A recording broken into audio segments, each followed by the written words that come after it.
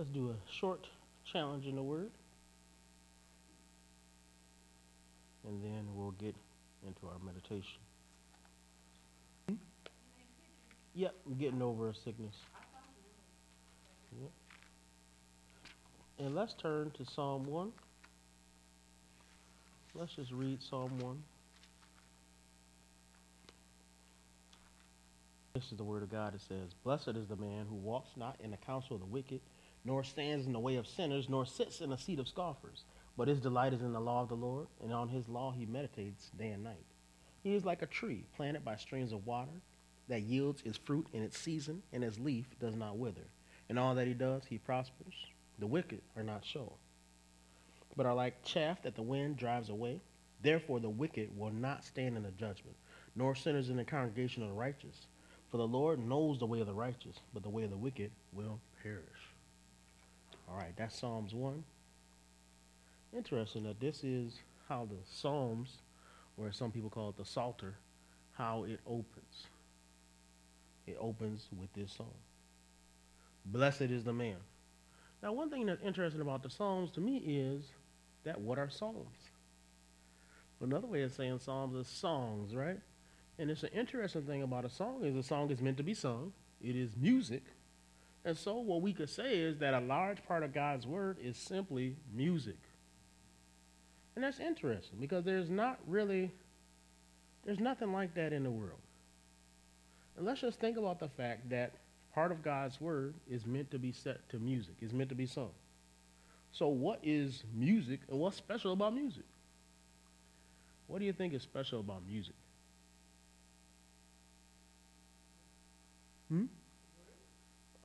Okay, music could definitely have, words can be important in music, but does all music have words?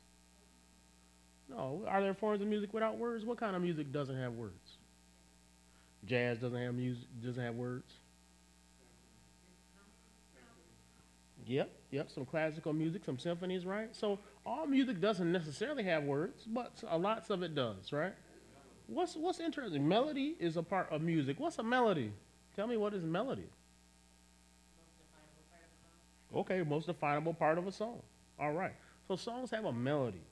What else is interesting about music? What is that?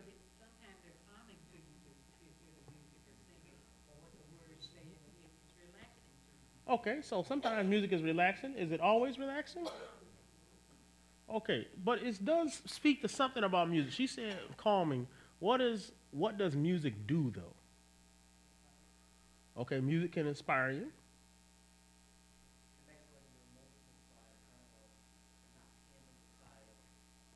Yeah, music connects to us spiritually in some kind of way that we don't fully understand, right? Think of it this way. You ever heard a song and it made you sad? Some songs, just the way the melody sounds, no words, it could sound like a happy song. Some songs can sound like an angry song. Some sounds can sound like a thoughtful song. There's all kind of things, but the weird thing about music is that it evokes emotion just by the way the song sounds. I like to call it the vibe of the song, right? You ever heard a song? You're like, ooh, I don't know. He could be saying something crazy, but I like how it sounds, right? I remember when we was young, people used to say, I like the beat of the song. I don't know what he's saying, but I like the beat. People used to say that a lot, right? Yep, they still say it. What it means is you might hear a song and hey, he might be rapping about pimps and hoes, right? But you might like how it sounds because it's got a nice sound to it, right? So you can enjoy the sound, but his words could be wicked, right? But it's something about music that touches us inside, deep inside. Here's another thing. Songs are something that is written by God. Do you know there's songs that God wrote? Right? I'm not talking about the Psalms themselves because we don't think that God wrote these Psalms in the sense other than the sense that he inspired them. But you remember that God gave Moses a song. He said, hey, write this song down. So God made songs. So songs are important because they communicate something deep in our soul. Now, what's special about the Psalms are that the Psalms combine music and they combine a deep understanding that comes only from Scripture. So you not only get this music, which the music may be lost, right? But we also get this deep thought that goes in. One thing that usually happens with music is you don't normally put what we call prose to music, right? Think of it this way. You normally don't read 1 Corinthians 1 and put that to music. You normally put poetry to music. So music inspires poetry. Music inspires us to be poetic. Music inspires other art. One thing that I loved about video games when I was younger is you hardly ever play a video game and there's not some music playing. Music inspires other art. You put a play, it's good. You put music to it, it's really good, right? You watch a movie and it's a good movie, a good scene, good acting. But you put that music in it, dun, da, da, da, da, da, da, da, da, da, right? All of a sudden, it's a memorable scene. And you might remember the music even more than you might remember the scene. So, music is important. And Psalms 1 is musical. It's poetic. The poetic thing about it is you see this kind of progression. It's musical in its progression. Look what it says. Blessed is the man who walks, not in the counsel of the wicked, nor stands in the way of sinners, nor sits in the law of the scoffers. Poetic, right? What are we doing? We're going from walking to standing to sitting. Now, you could be real intellectual about it. You could talk about how the guy goes from standing, and maybe that has to do with how you slip into sin, right? Maybe you walking along with sin, and that's just a casual relationship, and then maybe you standing next to sin, and that's you hanging with sin, and that's a little bad. Now you sitting with sin, and now you communing with sin. But however you want to look at it, it is a poetic progression, right? We went from walking to standing to sitting. And look at the different ways he describes wicked people. Counsel of the wicked, way of sinners, seat of scoffers. But one thing about poetry is that sometimes it is just a way of communicating the same thing in multiple ways. Look at verse 2. This is what we call reflectionism, right? And what it means is, it's a deep way of poetry, but what it means is the first part of the verse means the same thing as the second part of the verse. And they amplify each other.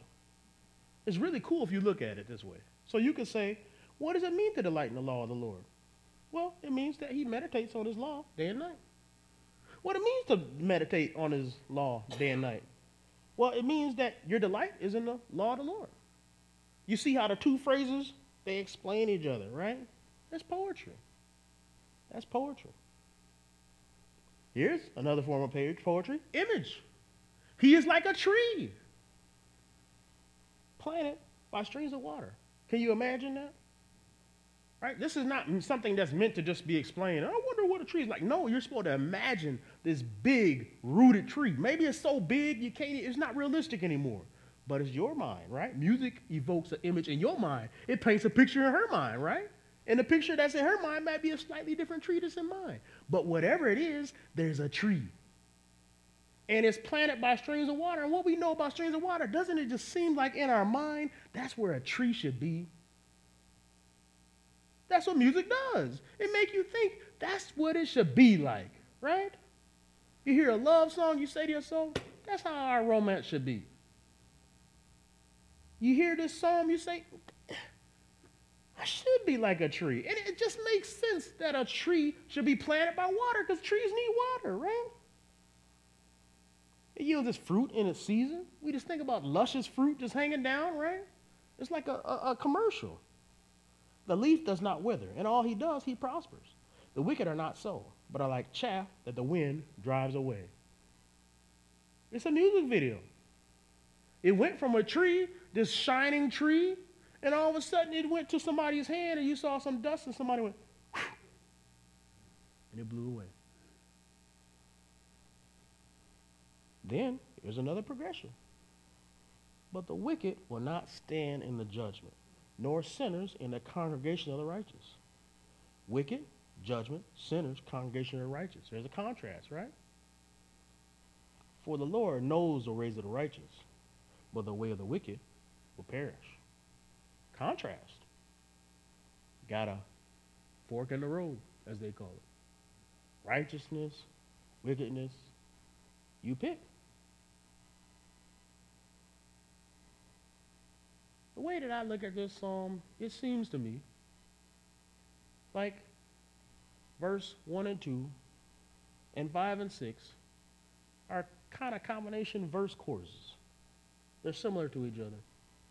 And verse 3 and 4 is like a bridge, just a different part right there. And as you just hear this psalm, what is the thought that he's conveying to us? Here's the thought. Blessed is the man who delights in the law of the Lord. And if you delight in the law of the Lord will plant you. And just like a tree doesn't plant itself, the Lord will plant you. And he will sustain you. Just like a tree is planted by streams of water. And he will make a path for you. And so really what you could say is this psalm is about righteousness, but it's also about destiny. Isn't it? It's like God is saying, I want you to see, I got a plan for you. I got a plan for the tree. I got a plan for the road. I got a plan for you. All these are just analogies for the path that I set for you. Conversely, in this psalm, and not subtly hidden, is the way of the wicked. Wickedness associated with power. Wickedness associated with chaff. And wickedness associated with going the wrong way. Right? So it's a blessing to just get in God's word. Psalms 1. So let's go into our meditation.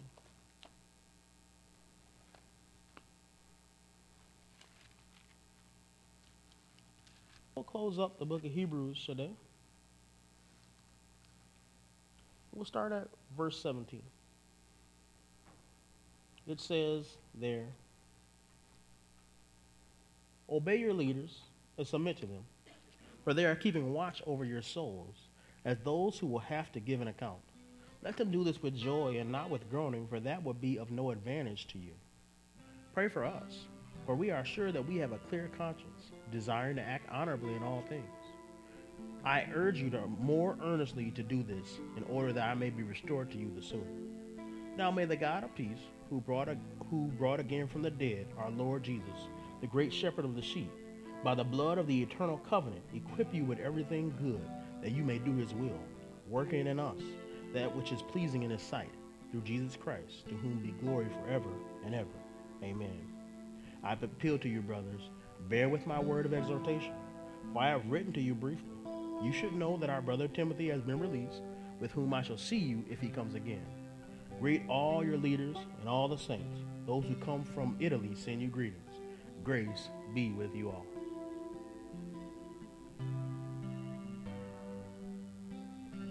What are the 3 keys of Hebrews? Anybody remember the 3 keys? Jesus, 3 H's, and faith. Yep. Belief, faith, same thing. Right? And he starts off this passage, he says, obey your leaders and submit to them. What is he talking about there? Who are your leaders?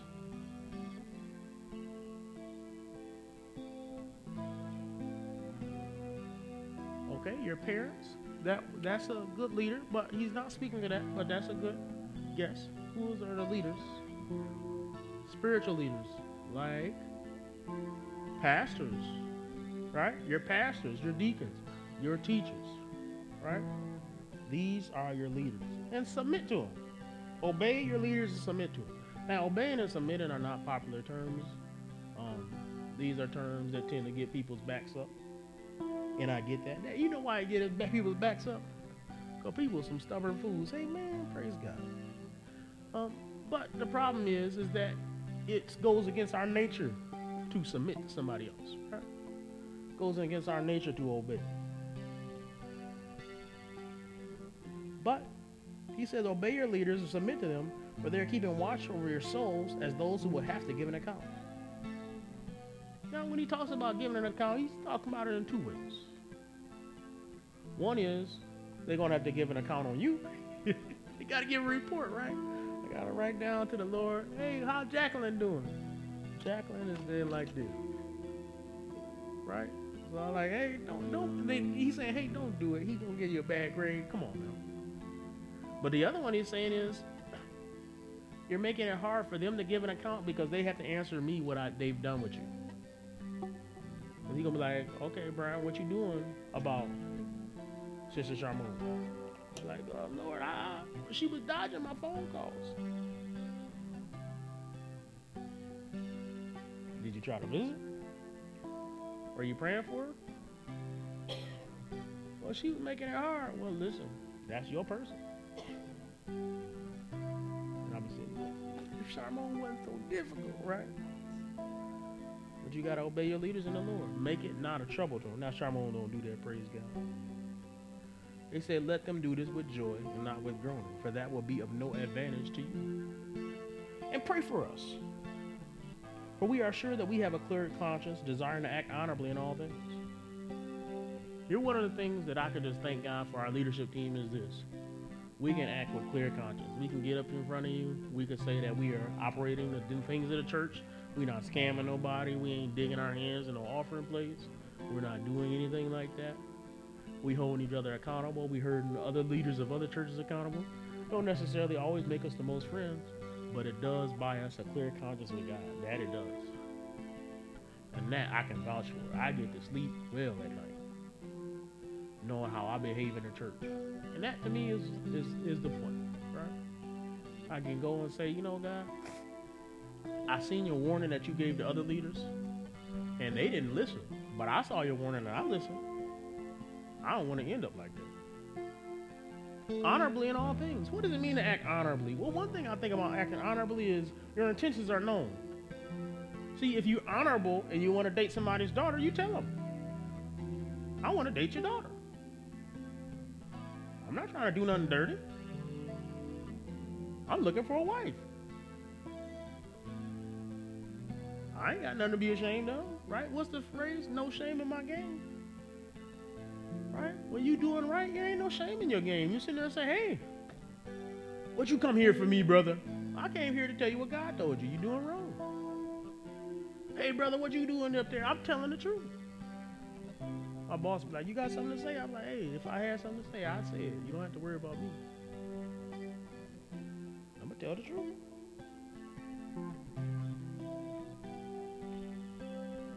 And he says, may the God of peace, who brought again from the dead our Lord Jesus, the great shepherd of the sheep, by the blood of the eternal covenant, right? This is an oath, right? You can almost see this as if the Bible was magic, this is a spell, right? Equip you with everything good that you may do his will, working in us that which is pleasing in his sight through Jesus Christ, to whom be glory forever and ever. Amen. We pray that the God who raised Jesus use that same power to equip you. Not that you just be equipped so you could just have a lot of weapons, but that you could do the things that God called you to do. But here's the meditation point, okay? What did God call you to do? What's your purpose? What purpose did God give you? I think a lot of people struggle with that. And until you find your purpose, you're going to drift and be aimless. But when you do find your purpose, you know what you're supposed to do with your day. Imagine a person who doesn't have a job. We was joking about this at work. A person who don't know about no job, sometimes they don't even know what day of the week it is. And they don't care. You be like, hey man, how you doing this Monday? Oh, I thought it was Thursday. Stop. That means you don't leave the house, you don't have no appointments, you don't have nothing regular to do. That's not a way to live. But if you got a purpose, you know even what minute it is, right? Ooh, I need to get this done. Now that's stressful. To have a purpose is stressful, to be honest. Right? I got a sermon I'm preparing this Sunday. Guess what? I get stressed a little bit because I have to have certain progress I got to make. I know how close I'm getting to getting it done, right? Right? My wife going to be at Charmone's thing. Charmone going to be taking all day. I got to watch these boys. She going to have them over there painting for hours, boy. I tell you. I can't be doing that on no Saturday. Not before a sermon. Charmone let them go, right? But I know that, right? I know that I got something to do. I got a purpose. got a purpose, so now I know what to do. Right? Riley got that look on her face. She like, I got stuff to do. I can't be wasting time with you all day. Don't you be saying that to people sometimes? Yeah, you be saying that. She be looking at people like, you can't be wasting my time all day. You ain't gonna talk me my ear off, not you. I got places to be. When you got something to do, you can't be wasting time with everybody, right? What does God's purpose do? It does put time constraints on us, which make us feel stressed sometimes, make us feel rushed. But what it does is, it makes us have a purpose. Here's what I want you to do. When you feel stressed, take a moment and thank God that you have the privilege of feeling stressed. You know why you feel stressed? Because you have the privilege of actually doing something that matters. That's the only reason that you will feel stressed. Why are you rushing in your house? Because you got somewhere to be. There's other people that don't have nowhere to be. So guess what? They're not stressed. But they also have no purpose. And they may seem envious. Are you like, man, that person don't got to do nothing. Look how he just relaxing. Is that so great? Is that so great? It's good to have a purpose. It's good to accomplish something. It's good to have somewhere to be. My dad always used to say this when we was younger. Walk like you got somewhere to be. Right? Act like you got something to do, even if you don't. I'm going to find something. I mean, we ain't going to get into that. Don't find nothing for me to do, Dad. Don't do that. But he would say that, right? Act like you got something to do. Then he says, I appeal to you, brothers, bear with my word of exhortation.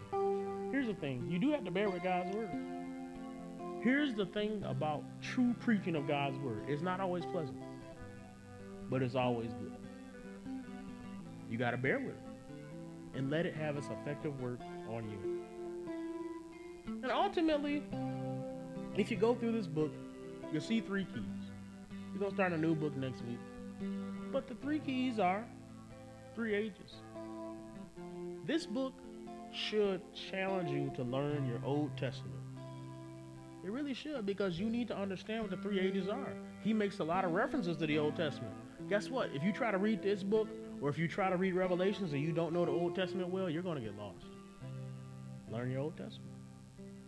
This book should challenge you to know who Jesus is, which will challenge you to understand the meaning of the Gospels.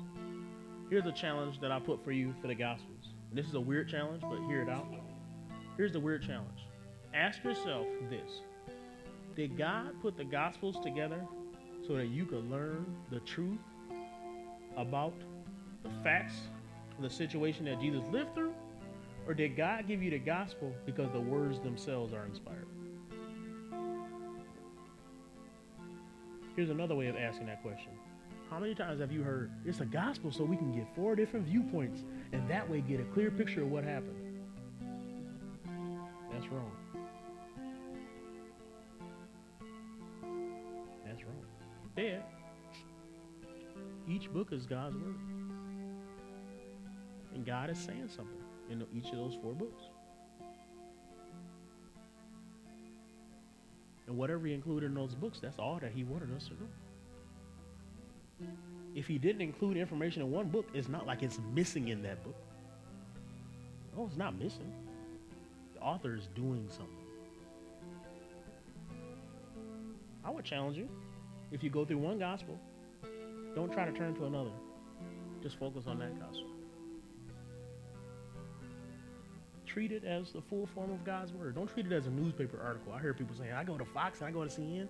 That's not the Gospels. Because guess what? The Gospels don't have a slant. They're just true.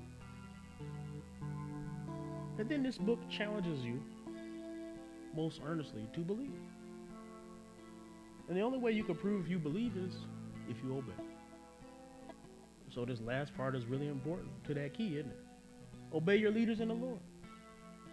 If you really have faith that this is God's church and God is calling you to this church and your purpose in this church, obey the leaders of this church. Have faith in the Lord and express that through your obedience. And that's the book of Hebrews, amen.